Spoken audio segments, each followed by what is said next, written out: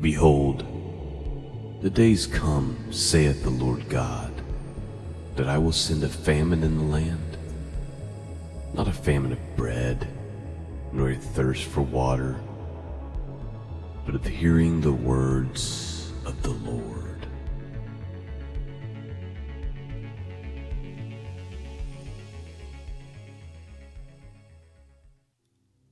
Greetings. Welcome back to the broadcast. I'm Sean, your host. The website is www.scriptureandprophecy.com. Well, this morning was one of those weird mornings that doesn't happen very often where I just feel led to completely change everything that I had planned for the morning. My plan was to just continue our study through Psalms today, which would have been Psalm chapter 56, I believe, and then maybe Proverbs 7 or 8. But I had a weird dream last night. I had a dream that I was looking for the Psalm, the one that talks about how God is my shepherd and he'll lead me to calm waters and I shall not fear. You guys know what I'm talking about. That's what I was looking for in the dream. And in the dream, for some reason, I believed it was Psalm chapter 12. And so this morning I went and looked at Psalm chapter 12 because I was thinking, wow, that'd be crazy if that was actually it. It's not. But I thought, there's got to be a reason to read Psalm chapter 12. So I'm going to do that this morning. But we're also just going to talk about the reality of the situation that we're dealing with right now, which is a massive attack on the church. A lot of times when you have these psyops and you have these attempted takeovers and societal takeovers, there will also be little hidden things going on that people aren't focused on. And one of those things that's happening right now is a complete annihilation of the church in the United States of America. I mean, the restrictions on the church are far greater than any other industry. It seems like. So we're going to look at some articles like that. But I feel like the church is just so impotent, so ill-prepared, and so unwilling. So cowardice. It's really quite pathetic. The church is just like the church in America has become like everything else. It just wants to comply to social norms.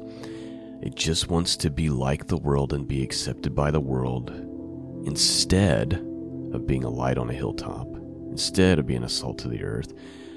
The church, God's people, we're not supposed to be like the world. We should be sticking out like a sore thumb, actually. We're meant to lead the world to truth and to Christ, not to be like the world. And as a result, the churches are literally and figuratively burning to the ground. And the power of the church is all but completely diminished. I'm going to read Psalm 12. Maybe there's something there for someone. It's only a few verses long, but it was just strange that number came to my mind, so I'm just going to read it. Here's what it says. It says, "Help, Lord, for the godly man ceases, for the faithful fail from among the children of men." Real quick, just that first verse speaks to us. Help, Lord. Why? Because the godly man ceases. We can't find him, right? That's what that means. The faithful fail from among the children of men. Verse 2, they speak vanity, everyone with his neighbor. With flattering lips and with a double heart do they speak.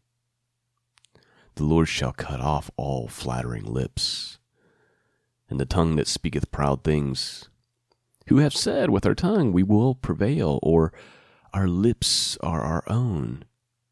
Who is Lord over us? For the oppression of the poor, for the sighing of the needy. Now will I arise, saith the Lord. I will set him in safety from him that puffeth at him. The words of the Lord are pure words, as silver tried in a furnace of earth, purified 7 times. Thou shalt keep them, O Lord. Thou shalt preserve them from this generation forever. The wicked walk on every side, when the vilest men are exalted. So we have a lot of things going on in this psalm. The psalmist is first saying, Lord, help. There's no godly men. There's no faithful among us anymore. In fact, they all speak with double tongues. And the Lord says, I'm going to arise now for the sake of the poor and the needy. And I'm going to set them in safety from those who puffeth. So it's like this prideful arrogance. He says, I'm going to preserve them from this generation. And the problem here, the last verse says, the wicked walk on every side. And it tells you why that is. So when let's just look in our own countries. And we see just wicked on every side of us, right? And we say, why is it this way? It says, the wicked walk on every side when the vilest men are exalted. You see, culture, society has lifted up, has called good evil, and has called evil good, and therefore has exalted evil and vile people. They're the movie stars and the musicians, and this is not the case for all people in all these industries, but for, by and large, athletes, by and large, not all, but by and large, as a general rule, politicians for sure. These people who are exalted in these positions, they're vile and disgusting. And when you exalt vile people, and you exalt them and lift them up and put them in positions of power, the next thing you know is you have wickedness on every side. And this is the world we're living in now. And sadly, the church refuses to acknowledge this, and in many cases the church is complicit in participating in it. Many Christians have bought the lie that you say the little sinner's prayer. You got the fire insurance, now I'll go live your evil, sinful life. After all, you can't help it. You just have a sin nature. Just go live it up. Live your best life. Do what you want.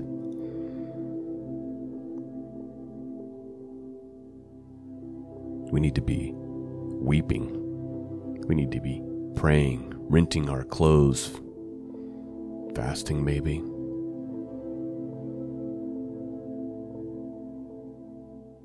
Let me read a couple of headlines, and then I will read a couple more scriptures for you. I'm going to read Amos chapter 8 and Nehemiah chapter 8 today. Nehemiah chapter 8 is one of my favorites. In fact, we read that every year during the Feast of Trumpets, but I just want to read it again because it just kind of gives a guideline for what to do, I feel like. First of all, let's just get back to the conversation about the church being under attack. I'm just going to read 3 articles here when there's an innumerable amount. Okay, we could do this all week long, just the things that's been going on with the church since the pandemic has started. Okay, so the first thing I want to talk about is how California has now banned singing in churches. Okay, this isn't made up. The California governor has banned singing in churches because of the coronavirus. Meanwhile, they'll let tens of thousands of people march through the streets and burn down buildings and commit complete violence, and nothing is done. But if you dare gather in a church and sing praises to Yah, to sing praises to Jesus, you will be fined or arrested. Headline says, outrage after California bans singing in churches amid coronavirus pandemic. Faith leaders are speaking out after California Governor Gavin Newsom banned singing and chanting in houses of worship last week due to a surge of coronavirus cases following weeks of protest. So it's completely okay to protest. And look, this isn't, I'm so sick of hearing peaceful protest. Okay, peaceful protest is not burning down buildings and burning cop cars and killing people. I mean, this is getting ridiculous, and people aren't calling it what it is. Places of worship must, therefore, discontinue singing and chanting activities and limit indoor attendance to 25% of the building capacity or a maximum of 100 attendees. So you can gather in the streets and commit violence and burn down buildings by the tens of thousands, but you can only gather by 100 in a church. New guidelines read, as state health officials recommend churches have members sing online from their homes. You see, this is how it starts. You know, oh, you're allowed to worship, but you need to do it at home. Guys, if you look through history, this is how it always starts, and there's always an excuse for why this is, okay? There's always an excuse. Oh, you're free to do this, but you need to do it at home, you know, public safety. We just have no idea. The church just has no idea what it's submitting to. It happens throughout history over and over and over. This article here says, bet you stay home now. Church that refused to close during lockdown gets burned down. So a Mississippi church, in the midst of a legal battle to stay open despite local shutdowns orders, was burned to the ground earlier Wednesday morning. So here's what happens. You're going to close your church or it's going to get burned to the ground. I wonder what the count is. I don't know what it is, but I'm guessing it's pretty high of how many churches have been burned down in the last few months. And then where are the evangelical or the church leaders?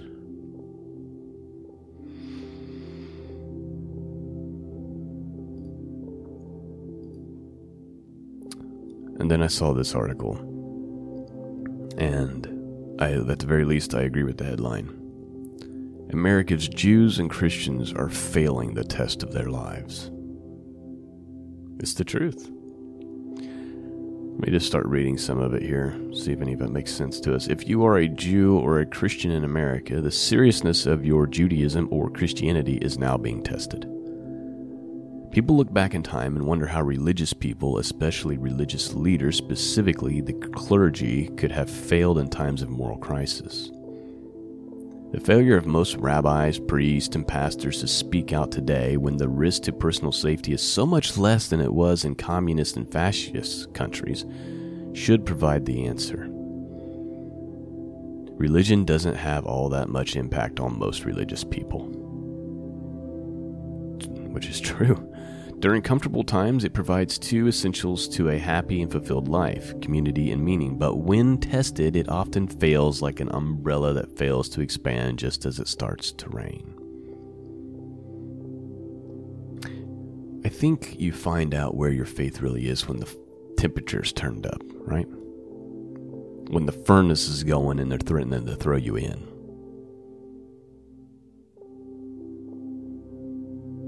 I wish that I had the faith of Shadrach, Meshach, and Abednego. I wish that we all did. I wish we could all have that faith. You know, they're refusing to worship the idol. And the king says, you're going to do it or you're going in the furnace. And they said, God is able to protect us in that furnace. And even if he doesn't, we're still not going to do it. Man. Unfortunately, most of us have been too comfortable, too long. We have a poor understanding of history and how these things that we're seeing right now develop into massacre and genocide of people of faith, oppression. and severe persecution, because this is where this leads. Unless the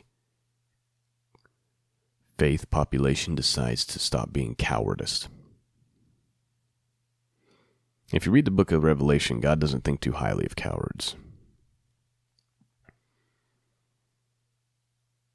I'm continuing to look at this article. It says, America is being taken over by violent mobs. A vast amount of destruction and stealing has taken place with little police intervention and the apathy of our political leaders. Why aren't all clergy delivering thunderous sermons about the seventh commandment, thou shalt not steal? Does it not come with an asterisk? A central part of American history has been seized and occupied by people who hate America, its values, including Judeo-Christian values. Heard any clergy, aside from some evangelical Christians, speaking out against it? And most ominous by far, for the first time in American history, free speech, the mother of all freedoms, is being widely suppressed. Not by the government, but by the press, the universities, the high schools, the elementary schools, the giant tech internet media, Hollywood, and virtually every major business in America. Christians and Jews place repentance at the center of their theologies, yet there is no place for repentance if you did or said one insensitive thing, real or alleged, even if it was 20 or more years ago. Yet all we get from American religious leaders on this matter is silence.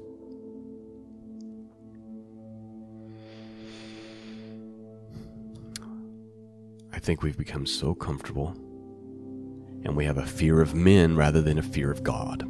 I think that's what it boils down to. The reason why the church isn't standing up, and the pastors and leaders aren't speaking out and saying, we're not going to do this, we're not going to take this. No. There's a few that have done it, and they've paid the price. Right? Churches burned to the ground. A couple pastors were arrested.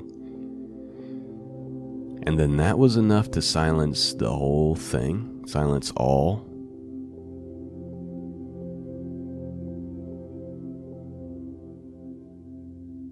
I'm reading this part of the article. I just saw this part of the article towards the end. It says, the answer to this question also goes to the core of what it means to be religious. At the center of our two religions is the notion of the fear of God. Fear God and keep His commandments, for this is the whole duty of man, says Ecclesiastes chapter 12, verse 13. But what is now apparent is that most Jews and Christians fear the left. Fear the New York Times, fear being shunned by friends on Facebook and mobbed on Twitter more than they fear God.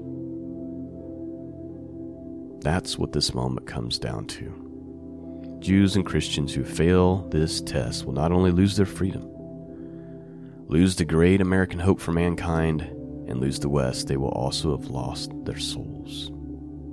Interesting article, interesting read.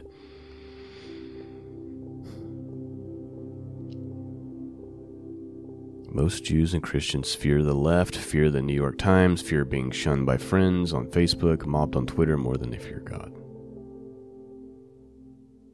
That's the core of the problem.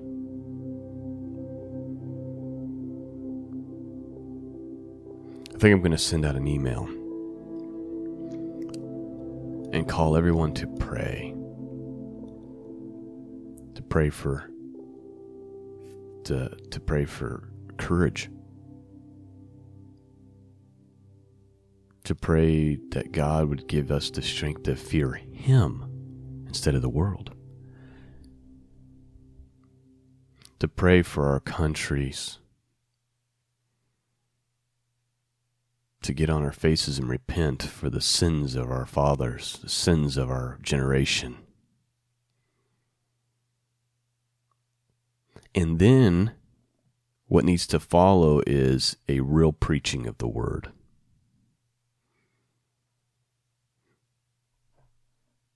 Right now, we're experiencing something similar to Amos chapter 8. Let's just read Amos chapter 8 real quick, because I've done enough rambling and we need to let the word of God speak before I wrap this up. So we're going to read two chapters, Amos chapter 8 and Nehemiah chapter 8. Amos chapter 8, here's what it says. Thus hath the Lord God showed unto me, and behold, a basket of summer fruit. And he said, Amos, what seest thou? And I said, a basket of summer fruit. Then said the Lord unto me, the end is come upon my people of Israel. I will not again pass by them any more. And the songs of the temple shall be howlings in that day, saith the Lord God.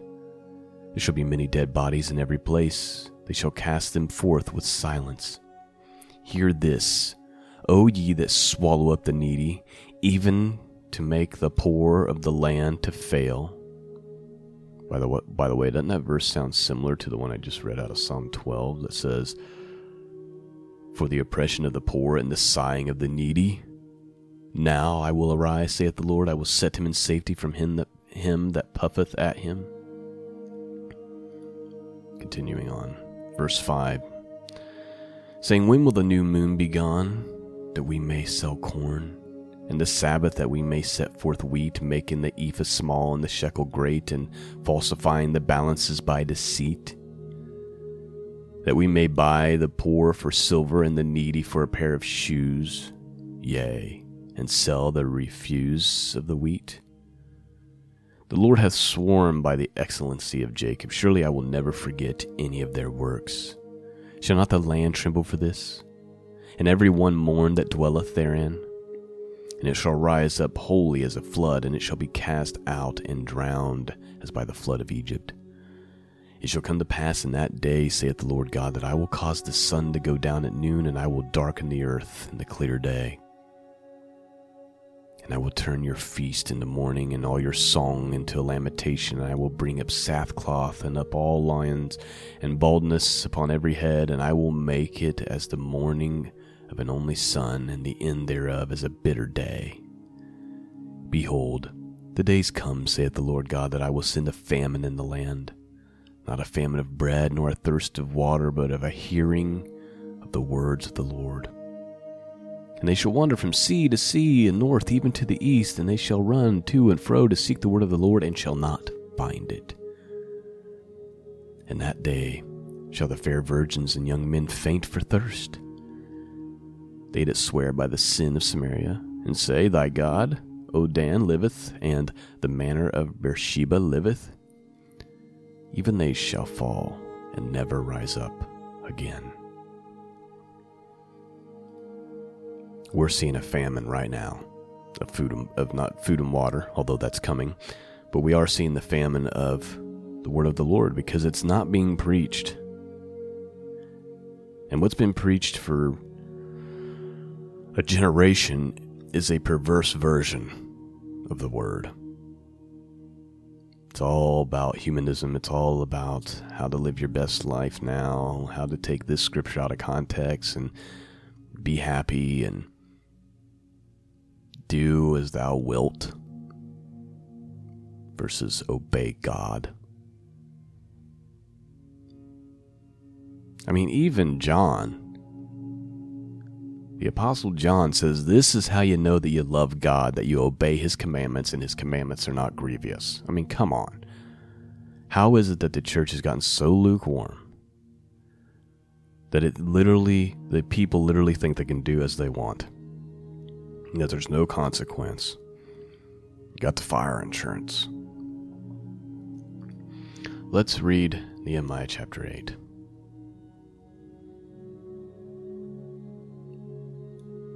Verse 1.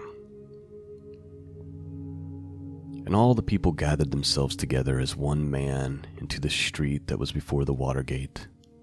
And they spake unto Ezra the scribe to bring the book of the law of Moses, which the Lord had commanded to Israel. And Ezra the priest brought the law before the congregation, both of men and women, and all that could hear with understanding, upon the first day of the 7th month.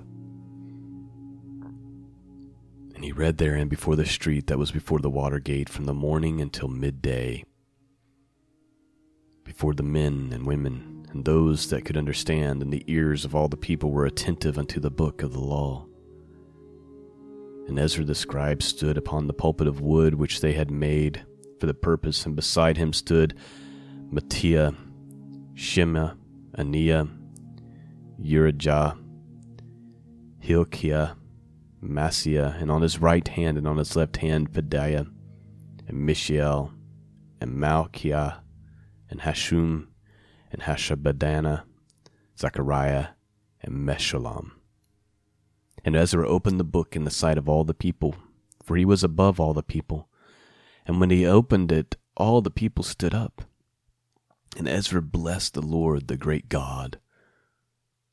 And all the people answered, Amen, Amen, with lifting up their hands, and they bowed their heads and worshipped the Lord with their faces on the ground. Also Jeshua and Bani and Sherebiah and Jamin and Akub and Shabbathiah, Hodijah, Messiah, Keliata, Azariah, Jozabad, Hanan, Pelilah, and the Levites caused the people to understand the law, and the people stood in their place. So they read in the book of the law of God distinctly, and gave the sense and caused them to understand the reading. And Nehemiah, which is the Tishertha, and Ezra the priest, the scribe, and the Levites that taught the people, said unto all the people, This day is holy unto the Lord your God. Mourn not, nor weep. For all the people wept when they heard the words of the law. Then he said unto them, Go your way, eat fat, and drink the sweet, and send portions unto them whom nothing is prepared, for this day is holy unto your Lord. Neither be ye sorry, for the joy of the Lord is your strength. So the Levites stilled all the people, saying, Hold your peace, for the day is holy. Neither be you grieved. Keep in mind, this is talking about the Feast of Trumpets, which comes up in the fall. And all the people went their way to eat and to drink and to send portions and to make great mirth, because they had understood the words that were declared unto them. And on the second day were gathered together the chief of the fathers and all the people and the priests and the Levites unto Ezra the scribe, even to understand the words of the law. And they found written in the law which the Lord had commanded Moses, that the children of Israel will dwell in booths in the feast and in the 7th month, and that they should publish and proclaim in all their cities and in Jerusalem, saying, Go forth to the mount and fetch olive branches and pine branches and myrtle branches and palm branches and branches of thick trees to make booths, as it is written. So the people went forth, and they brought them, and they made themselves booths upon the roof of his house. Of course, now we're talking about tabernacles. And their courts, and the courts of the house of God, and in the streets, and the water gate, and the streets of the gate of Ephraim. And all the congregation of them were come again out of captivity, made booths, and sat under the booths, for the since the days of Jeshua the son of Nun to the day had not the children of Israel done so. So there was a very great gladness. Also day by day, from the first day until the last, he read the book of the law of God, and they kept the feast 7 days. And on the 8th day was a solemn assembly according to the manner.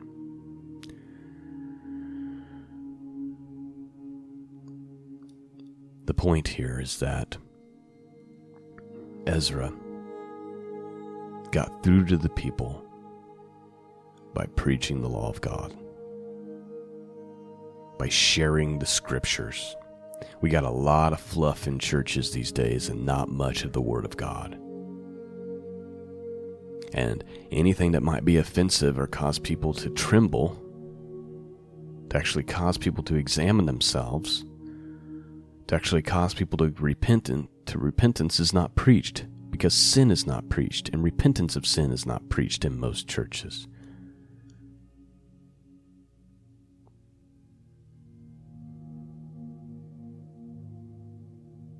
The answer is the Word of God, being spoken boldly. The answer is for the children of God, the remnant of God, the church of God, to not be cowardice, but to be bold. Not to cause strife or to, there's a way to do it. We are to be gentle like doves, right? But wise as serpents. But unmovable in the truth. Unmovable from righteousness and holiness. Uncompromisable.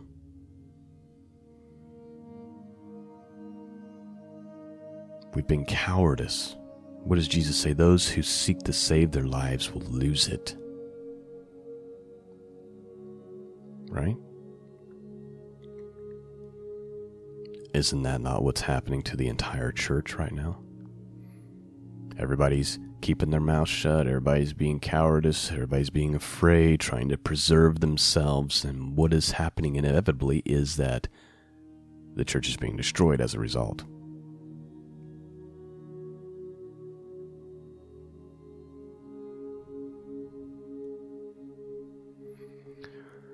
Well, I hope that everything made sense this morning. It was kind of an off-the-cuff podcast this morning.